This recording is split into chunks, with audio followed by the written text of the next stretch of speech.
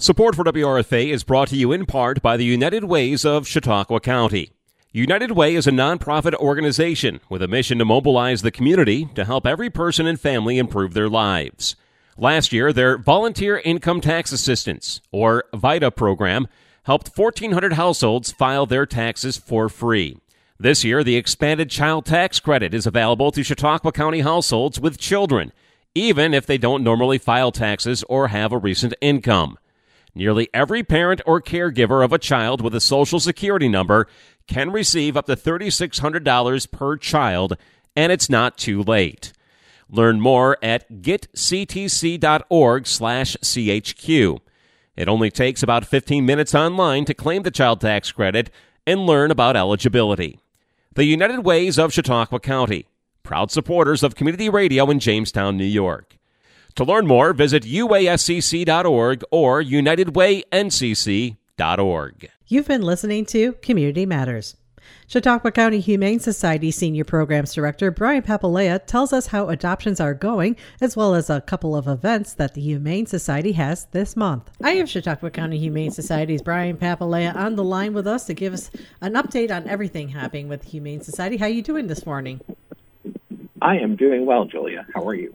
Great. So when we're talking October, I can't even believe November is here already. October is just past. The last day was on Monday. And I thought I'd check in to see, how did the 13 Lucky Black Cats campaign go? Yeah, actually, it was really cool. We kept having to change the number because we ended up having 25 Lucky Black Cats go home. That's a lot more than I expected.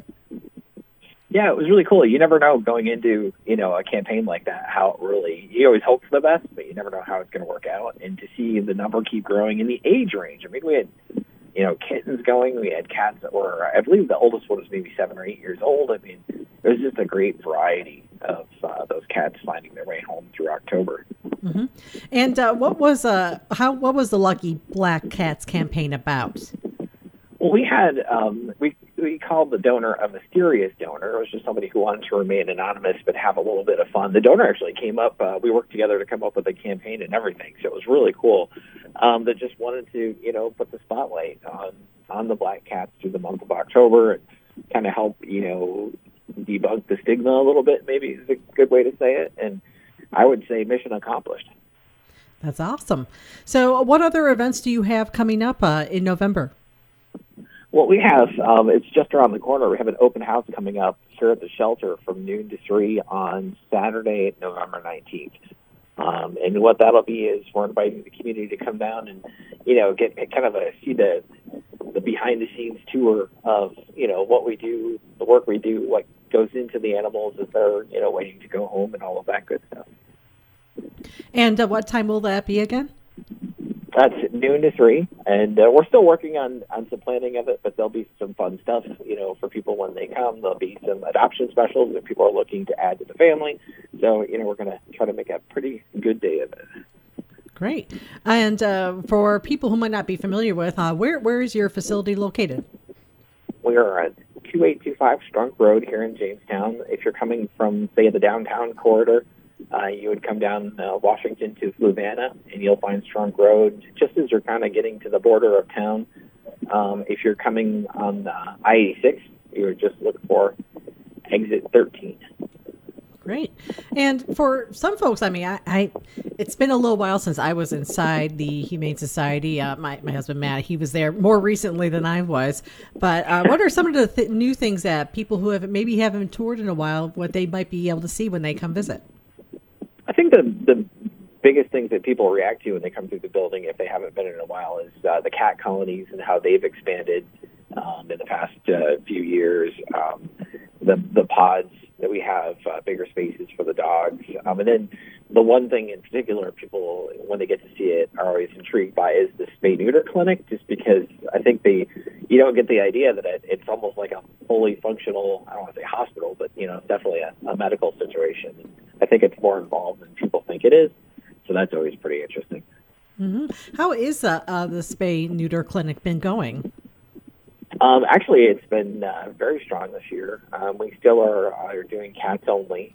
Currently, we are pretty filled up to the end of the year, but if folks are looking for those services, we are going to open our form up at our website, which is chqhumane.org. That'll be opened up December 1st and December 15th. So there are some still a few opportunities maybe to get your cats in for spay neuter services. And we also are working with some trap, neuter, and release, and so we're getting cats fixed as fast as we can. Mm-hmm. And you also have cats available for adoption still. Yeah, through October, one of the other things along with the Black Cats campaign was we had so many kittens coming through foster, and it was exciting to see. We saw 39 kittens go home that really never came to the shelter for anything aside from medical services over the course of October. But now, our stock of adult cats, that would be cats 1 year and older, are starting to build in there. We have some awesome cats, and so we're hoping that people will want to come down to the shelter here and start looking on the website, chqhumane.org, and start adopting some of the adult cats as well. Mm-hmm. And the process for adopting them, that remains the same whether you're at a special event or whether or not they come to the shelter, right?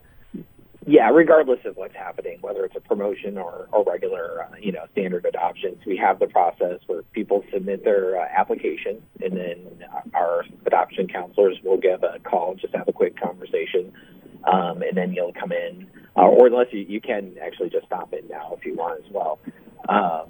And then we make sure everybody's a match, make sure that, things are good and everybody's going to be happy and healthy and they're on their way. So, and maybe people are all set with their animals, but they're still looking for ways to support the Humane Society. You have an event coming up this week? We do. The Southern Tier Distilling Company has invited us to come for their first Friday for this month, which is coming up this Friday from 5 to 8 p.m.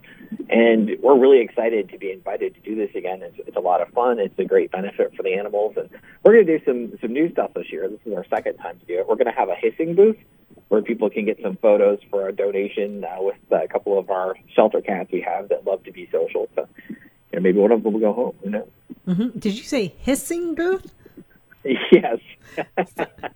So I guess you said hissing, I thought, well, it must be cats, because if it was a kissing booth, then yeah, dogs I certainly love to give kisses. You won't have dogs there by chance, will you? Probably not at the distilling company, but we would definitely invite people to come down and meet some great dogs. Actually, if I could push one now, I'd push Alan.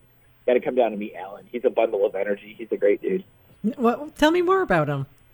Well, Alan's about 3 years old, and he is I would say a little bit larger, medium-sized dog, and he loves his toys.